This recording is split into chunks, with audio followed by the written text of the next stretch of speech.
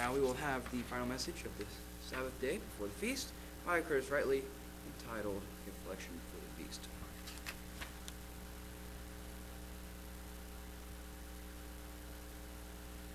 Thank you, Owen. Oops, sorry. A little loud there. I am a little loud. I apologize. Startle anyone. So it's wonderful to see everyone here. All looks like 40 of us, which is still great. And we kind of expected this to be a light crowd today, and understanding that the feast starts in just a couple days, and many have decided to have a casual stroll down to their locations that they're going to go to. But I had the sermon this week, and so with it being just a couple days from the Feast of Tabernacles, of course, we're trying to preach in season. I entitled this, really just the basic title, A Reflection for the Feast. And so, kind of playing on what Steve was talking about a little while ago when he opened up his message,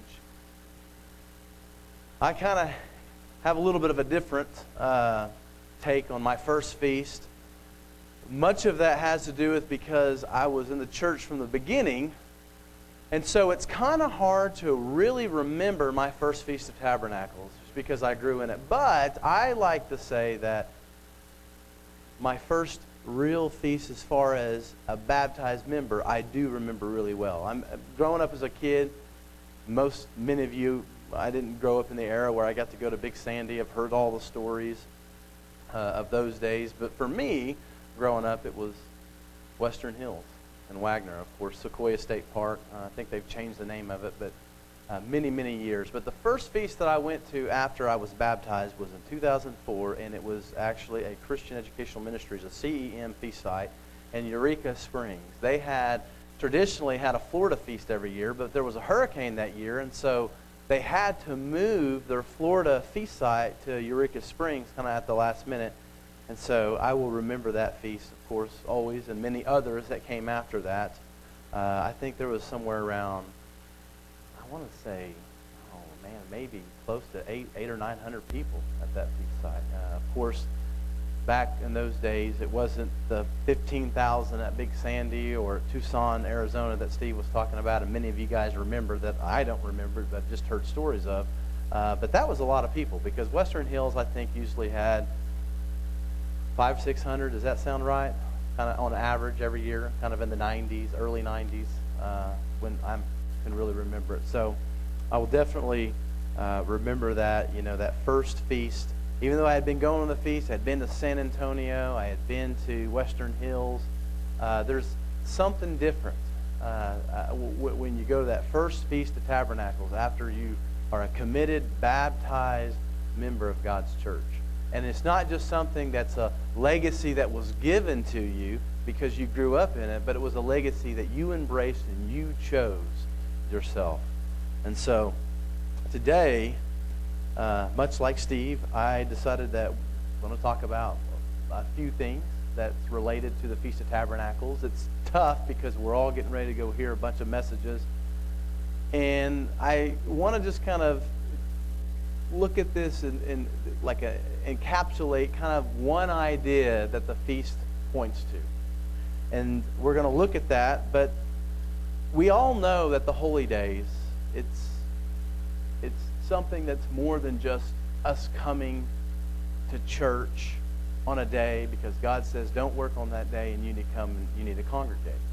But there's a bigger picture at play here. We know that the feast days, the holy days, paint us a picture of what God is doing both in our lives, the church of God, and what He is doing in bringing man to salvation. And it's not something that just affects His church. It has implications for the entire world, for the entire universe. Of course, the church is the mechanism in which God has chosen to do these things through, but we understand that the feast days, they are something that have implications for all living humans and that have always lived or ever lived on this entire earth. Now, we're not going to turn there, but we know that Colossians tells us, and many people misunderstand what this passage says, and when Paul talks about the feast days of being a shadow of things to come. That's what they are. They're a shadow. They are a rehearsal that points to a reality in something that's going to take place in the future, and some of them that have already taken place if we look at some of the earlier feast days of God.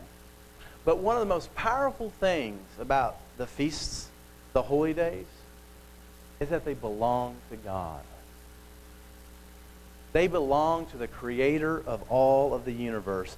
Never do you hear, and we see maybe sometimes in the New Testament when John would say like a feast of the Jews, we know that he's not saying that the Jews own that feast or it's their day and they made it up, but it's just a point of reference to maybe Gentile readers to explain, hey, this is something that is Jewish. Maybe you don't understand it. It's a point of clarification. But we know from the beginning when God gave His holy days, we look at Leviticus, the 23rd chapter, that God proclaimed, these are my feasts. These are my solemn days, my appointed times. And God has invited all of us to partake in them. He's invited all of us to these feast days to tell us, I want to let you know what I'm up to. I want to let you know what I'm doing.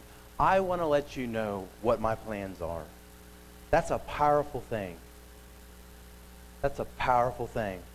But we understand that none of these days mean anything without Jesus Christ. Because from the very beginning, they always point to Christ. The fulfillment of these days are always Christ-centered. Now, we've all had conversations. We've all talked with people before. And we've discussed among ourselves, and many people, you talk to them about the feast days, and they think, well, isn't that like an old covenant thing? Isn't that something that the Jews did? Isn't that something for Israel? And of course, I don't shame them and say, no, you don't know what you're talking about or anything like that. But the funny thing is, knowing the truth, there's nothing more Christian than God's holy days, because Christ is at the center of all of them, all the way from the beginning. We look in the spring holy days, the Passover. That Passover lamb, Christ, your lamb, has been slaughtered for you, for us. It always pointed to that lamb without blemish, which was Jesus Christ. Of course, the day of Pentecost, the starting of the church. Just a few days ago, we celebrated and honored and afflicted our souls at the Day of Atonement. That day that points to that rich typology of Jesus Christ, our high priest, making atonement for us. All of them point to Christ. All of them point to the reality of what God's doing because of the work that Christ has done on this earth. They have always been Christ-centered, and they have always pointed to Christ, and thus they have always been Christian. Now, as I mentioned, the feast days are nothing without Christ because Christ is the center of them all. But one of the things, and what we're going to look at today, one of the things that the feast days point to, especially this Feast of Tabernacles that's getting ready to begin, is the glorious liberty of God and His plan for mankind's true freedom. You see, we understand that there is a reality living on this earth as human beings, and that there is a bondage that this world is in. And centered in that bondage is sin, blindness, oppression. And Jesus talks about some of these things in Luke, the 4th chapter, starting in verse 16. And I'm just going to kind of read through this, because this is what we're getting at and getting into today. Jesus, in verse 16 of Luke's 4th chapter, says, so he came to Nazareth, where he had been brought up. We understand that Jesus' hometown is Nazareth. He's known as Jesus of Nazareth. And as his custom was, he went into the synagogue on the Sabbath day and stood up to read. And he was handed the book of the prophet Isaiah. And when he had opened the book, he found the place where it was written, the Spirit of the Lord is upon me, because He has anointed me to preach the gospel to the poor. He has sent me to heal the brokenhearted, to proclaim the liberty to the captives and recovery of sight to the blind, to set at liberty those who are oppressed, and proclaim the acceptable year of the Lord. And Jesus is getting this wording. He's in Isaiah, the 61st chapter, reading verses 1 and 2. In verse 20 of Luke 4, he says, "Then he closed the book and gave it back to the attendant and sat down, and the eyes of all who were in the synagogue were fixed on him." They were wanting to know, what is this man? He just came up and read this. What is he going to say about what he just read? What is he going to say about this passage here in Isaiah? And he began, in verse 21, and he began to say to them, "Today this scripture is fulfilled in your hearing." So all bore witness to him, and marveled at the gracious words which proceeded out of his mouth. And they said, "Is this not Joseph's son?" Remember, he's in Nazareth. He's in his hometown. People probably knew Jesus. He probably grew up going here. It says that this was his custom, right? This was his custom to go into the synagogue, to read in the synagogue. Well, it didn't say necessarily it was his custom to read, but it was his custom to go into the synagogue like most Jews would during this time. "Is this not Joseph's son?" And he said to them, "You will surely say this proverb to me, 'Physician, heal yourself. Whatever we have heard done in Capernaum, do also here in your country.'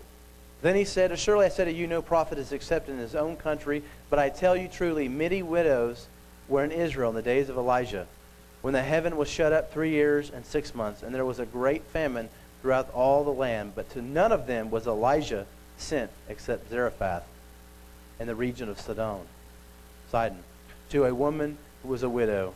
And many lepers were in Israel and in the time of Elisha the prophet, and none of them was cleansed except Naaman the Syrian.'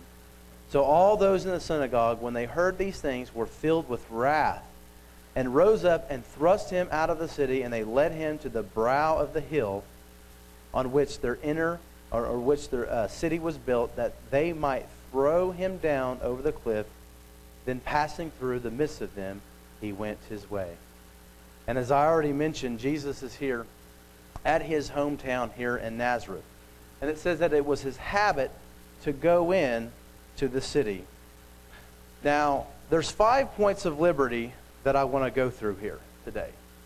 5 points of liberty that Jesus talks about in reading Isaiah the 61st chapter. The first one, Jesus had a great focus on the poor. He says that he came to proclaim the good news to the poor. Now, when we read this and we read everything that Jesus had to say, it applies both in a physical way as well as in a spiritual way. Now, in the first century, many people in the first century in Palestine, they were poor. Poor people just abounded. They were everywhere. Oftentimes, many people were mistreated, they were forgotten, and they were despised.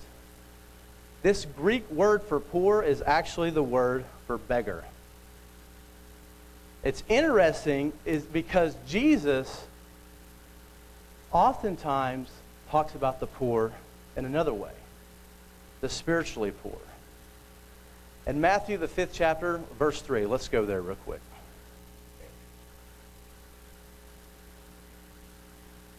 Matthew, the 5th chapter, verse 3.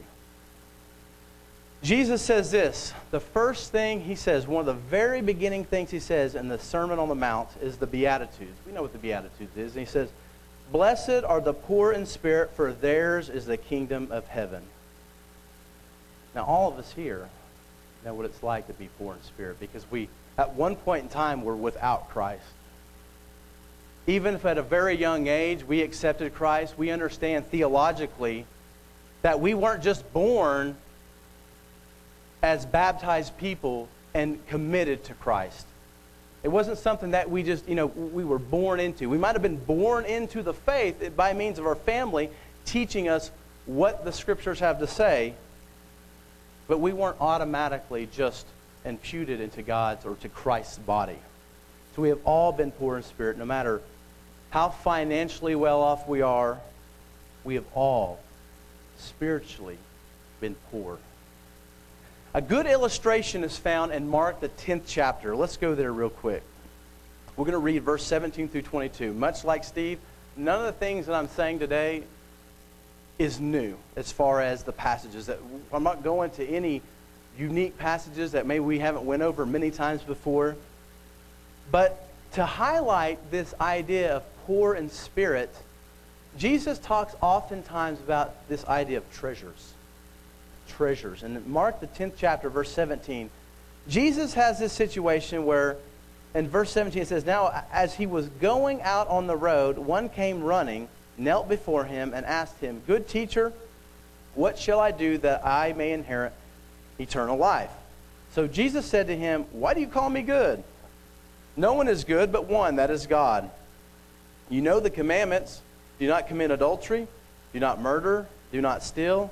Do not bear false witness. Do not defraud. Honor your father and your mother.' And he answered and said to him, 'Teacher, all these things I have kept from my youth.' Then Jesus, looking at him, loved him and said to him, 'One thing you lack. Go your way, sell whatever you have, and give to the poor, and you will have treasure in heaven. And come, take up the cross and follow me.' But he was sad at this word and went away sorrowful, for he had great possessions." And so there's many things that we can get from this, but what we see here is that this man was obviously wealthy. He had possessions, maybe he had some land. But Jesus was like, even though you're wealthy, and even though that you do these things physically, right, keep the commandments, and we understand keeping the commandments physically is important. But we want to have the law and the commandments in our hearts, and that's what drives us to keep them physically. Not just say, well, I don't steal, I don't commit adultery, I honor my father and mother, so I'm good. I should get in. Jesus says, look, even though you have all of these possessions, basically, you're still poor in spirit. You might have all of these treasures, and I touched a little upon this just the other day on the Day of Atonement when I spoke, and I talked about the food that endures. No matter what we have in this life, it's all going to go away at some point. And the treasures of heaven is what we need to focus on. And it almost seems as if this man's physical wealth made him confident in himself, as if these treasures, they kind of sustain me. I am wealthy, and I keep these commandments. I'm good. In Mark, the 10th chapter, verse 22, he says, "But he was sad at this word and went away sorrowful, for he had great possessions." Jesus told this man what he could do to have treasures in heaven. What must I do?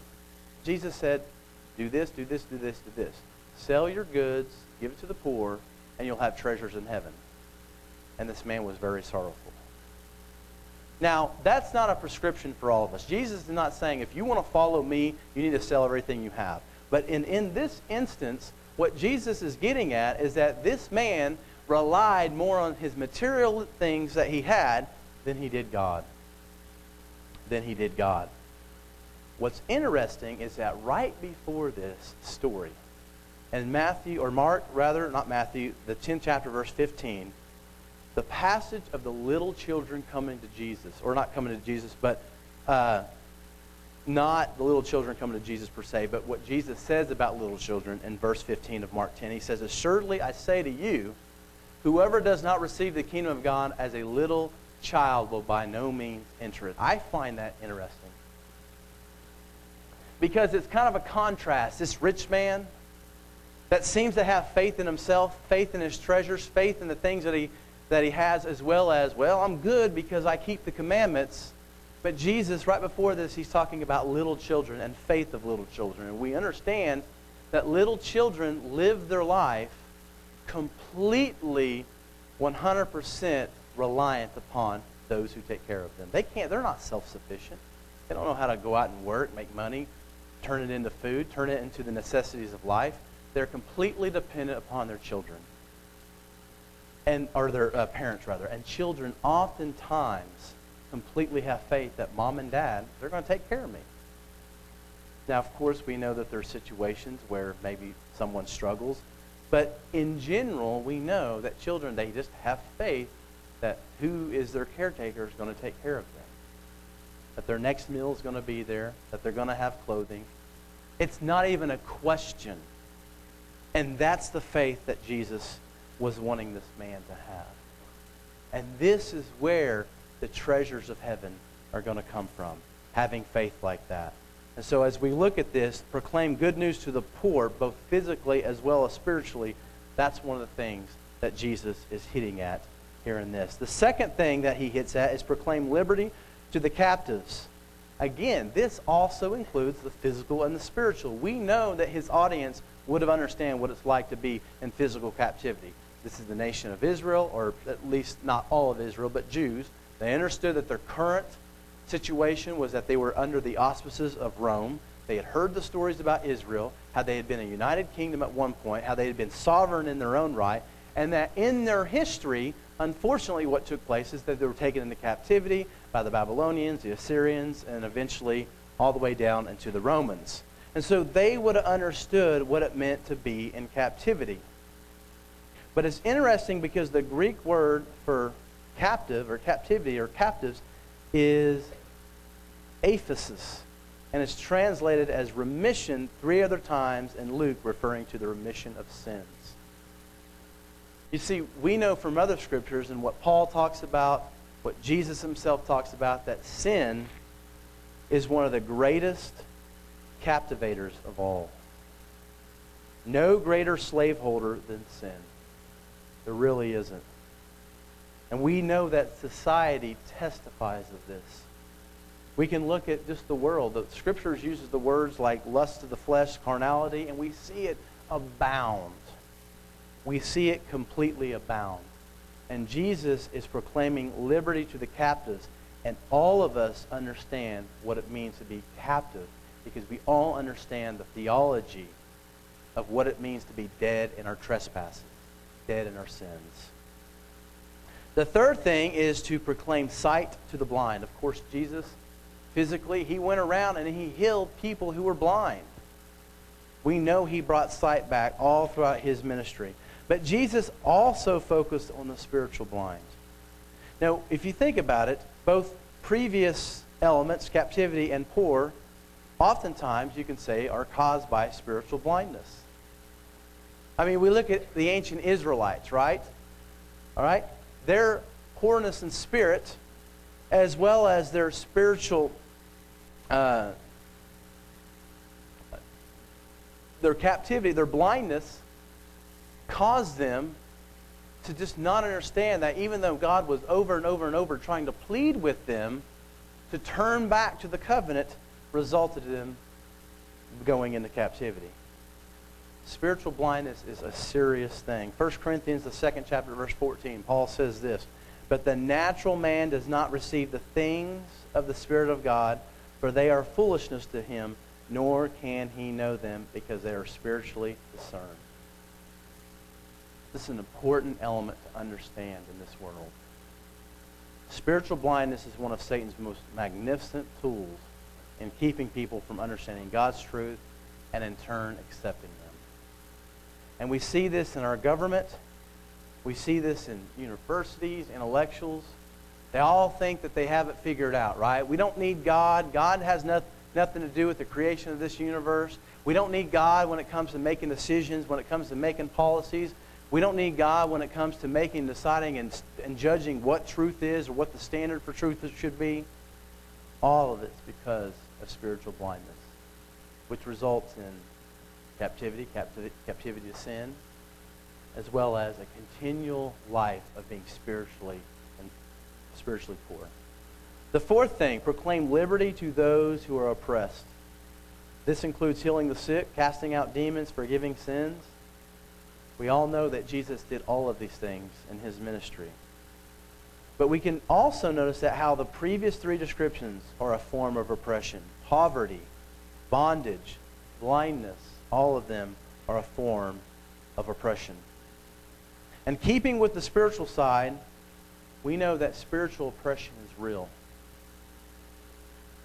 It's not hard to understand, at least from my perspective, that there are real demonic forces in this world. I mean, the things that I see human beings, or I don't see it, but I hear about it, you just read on the news. You know, the atrocities that humans can commit against other humans. There's no other explanation other than that there are real demonic forces in this world. And we know that they are. And we know that they were something that was present in Jesus' day. We can just look at Acts the 10th chapter, verse 38, where it says, talking about, Peter's talking about how God anointed Jesus of Nazareth with the Holy Spirit and with power, who went about doing good and helping all who were oppressed by the devil, for God was with him. And of course, I'm not giving an excuse to people for doing horrible, evil things as well. They couldn't help it because they were under the oppression of Satan. No way, shape, or form am I trying to give an excuse to people who commit atrocity. But we do know that the demonic forces mixed with the lust of the flesh, the carnality of human beings, is a potent and dangerous and evil mixture. The fifth thing, proclaim the liberty of the Lord's favor. Proclaim the liberty or the year of the Lord's favor. And this is an allusion to the year of Jubilee. And maybe it's been a while since you've read Leviticus, the 25th chapter. It talks about the year of Jubilee. But Leviticus, the 25th chapter, verse 10, Israel was to count 7 times 7 years and come to the 49th year, where they would blow the trumpet on the Day of Atonement of that 49th year to usher in the year of Jubilee in the incoming 50th year.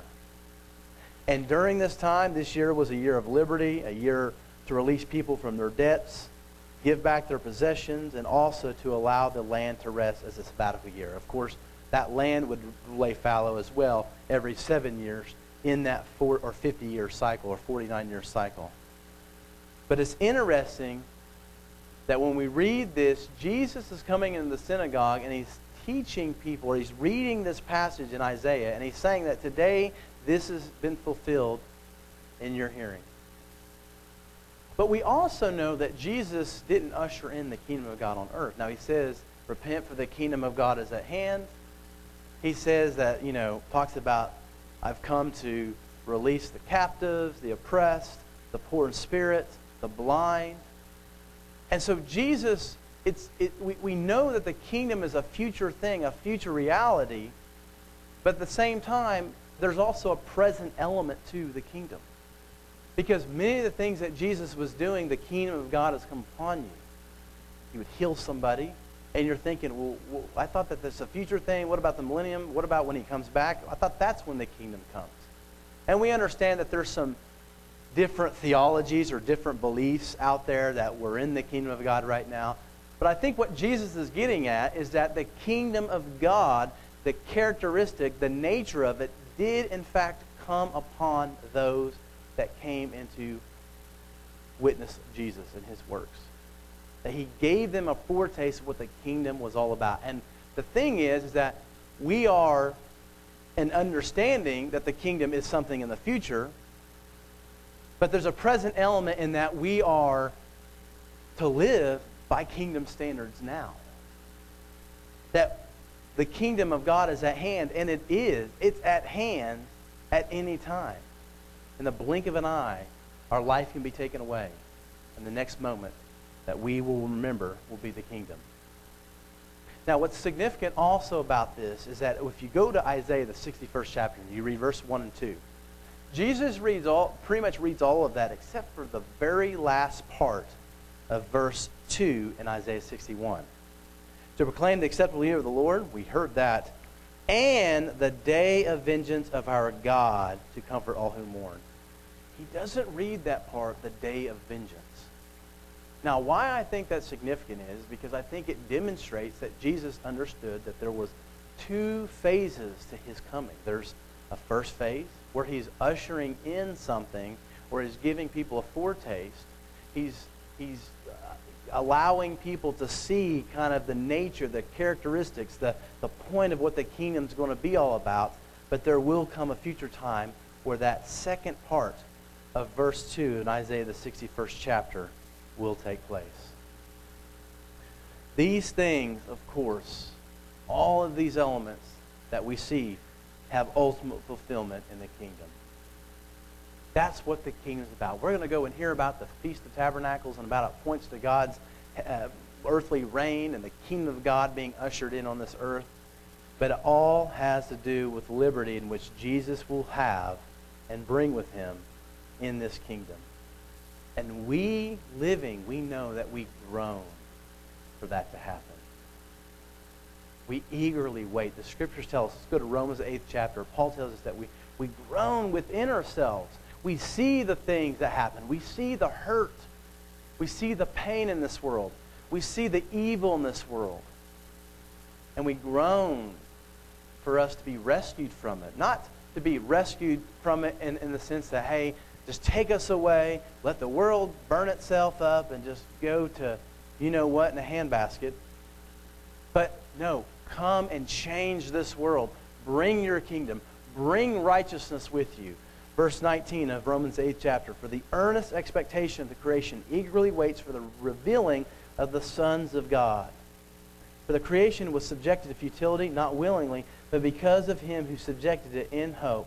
Because the creation itself also will be delivered from the bondage of corruption into the glorious liberty of the children of God. For we know that the whole creation groans and labors with birth pangs together until now. Not only that, but we also have the first fruit, who have the first fruits of the Spirit, even we ourselves groan within ourselves, eagerly waiting for the adoption, the redemption of our bodies. I don't know about you, but I completely understand what Paul says on that. I mean, when we see these things as Spirit-filled Christians, I've felt that groaning, that wanting, that eager waiting for that adoption, for the redemption of our bodies. Verse 24, for we were saved in this hope, but hope that is seen is not hope. For why does one still hope for what he sees? But if we hope for what we do not see, we eagerly wait for it in perseverance. And this is what the feast points to. We are to eagerly keep the feast because we all groan. And we all desperately desire for the unfolding of God's plan of fulfillment, where he will bring liberty to this earth. He will bring spiritual sight, righteousness, take away the oppression that unrighteous governments have on people, the oppression that sin places on people. And of course, we understand that there will have to be an acceptance to that.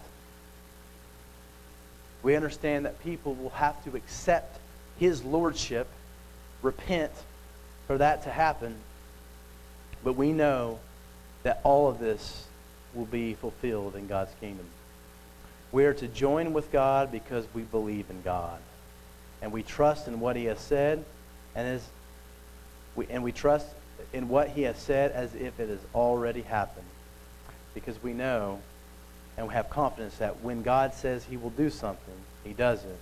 And it's as good as if he already did do it. That's how confident we can be in God's promises. Acts, the 3rd chapter, verse 21.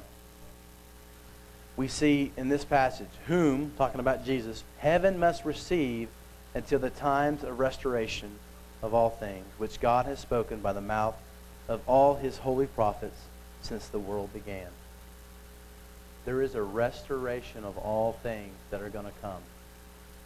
A restitution where Christ will restore and heal this world with his righteousness, with his sovereign hand.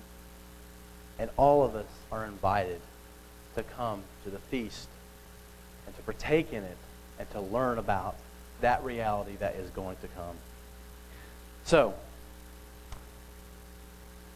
I'm going to skip the last passage that I was going to read, Psalm 96 verse 13. And I'm just going to ask us, how can this challenge us? As we are 2 days, less than 2 days, a little bit more than 24 hours till the feast begins, how can this challenge us? How can these words? I mean, there's so many things that we can read to try to get ready for the feast, and there's so many sermons that are going to be given.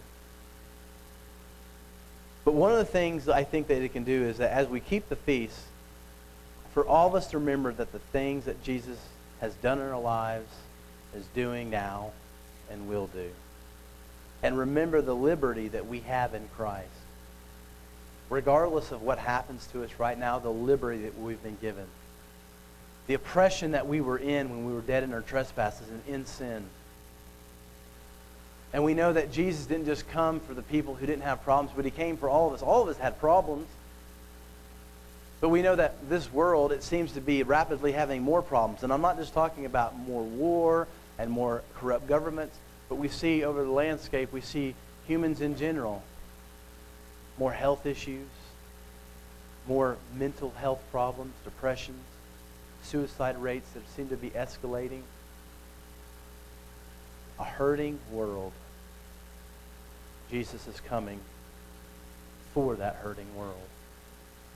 You know, he oftentimes would go to the people who is least expected for someone who's supposed to be righteous to go to, right? He'd go to the brokenhearted. He'd go to the lepers, the sick, women, children, people that kind of, society put down or thought that they were lower. And Jesus would oftentimes go to them. That was his nature. And the funny thing is that when we see him do that, we see him do it, and it's kind of just a literal situation that we're looking at, and we're thinking it's interesting. But we're kind of like right there. If we think of us in the state in which we were before we were baptized, all of us were like those lepers. We're like those brokenhearted, even if we didn't realize it, because inside, spiritually, we were inept.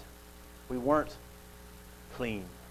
We were like dirty lepers. We were like individuals that were lost inside. And Jesus came to you and me. Let us remember what God has pictured, which this feast points to, and how he has proclaimed it all and invited all of us to partake in it. He's invited us. It's an invitation. It's a commandment, of course. We're to keep it. It's not a, hey, I'm good this year. It's a commandment, but it's an invitation. It's an opening the door to what he's up to and what he's doing. Let us keep this feast with joy and gladness while always reflecting and meditating on the glorious plan he has for us that will be a reality someday. And let us never forget that these things are only possible through our Lord and Savior, Jesus Christ, in which this feast completely centers upon.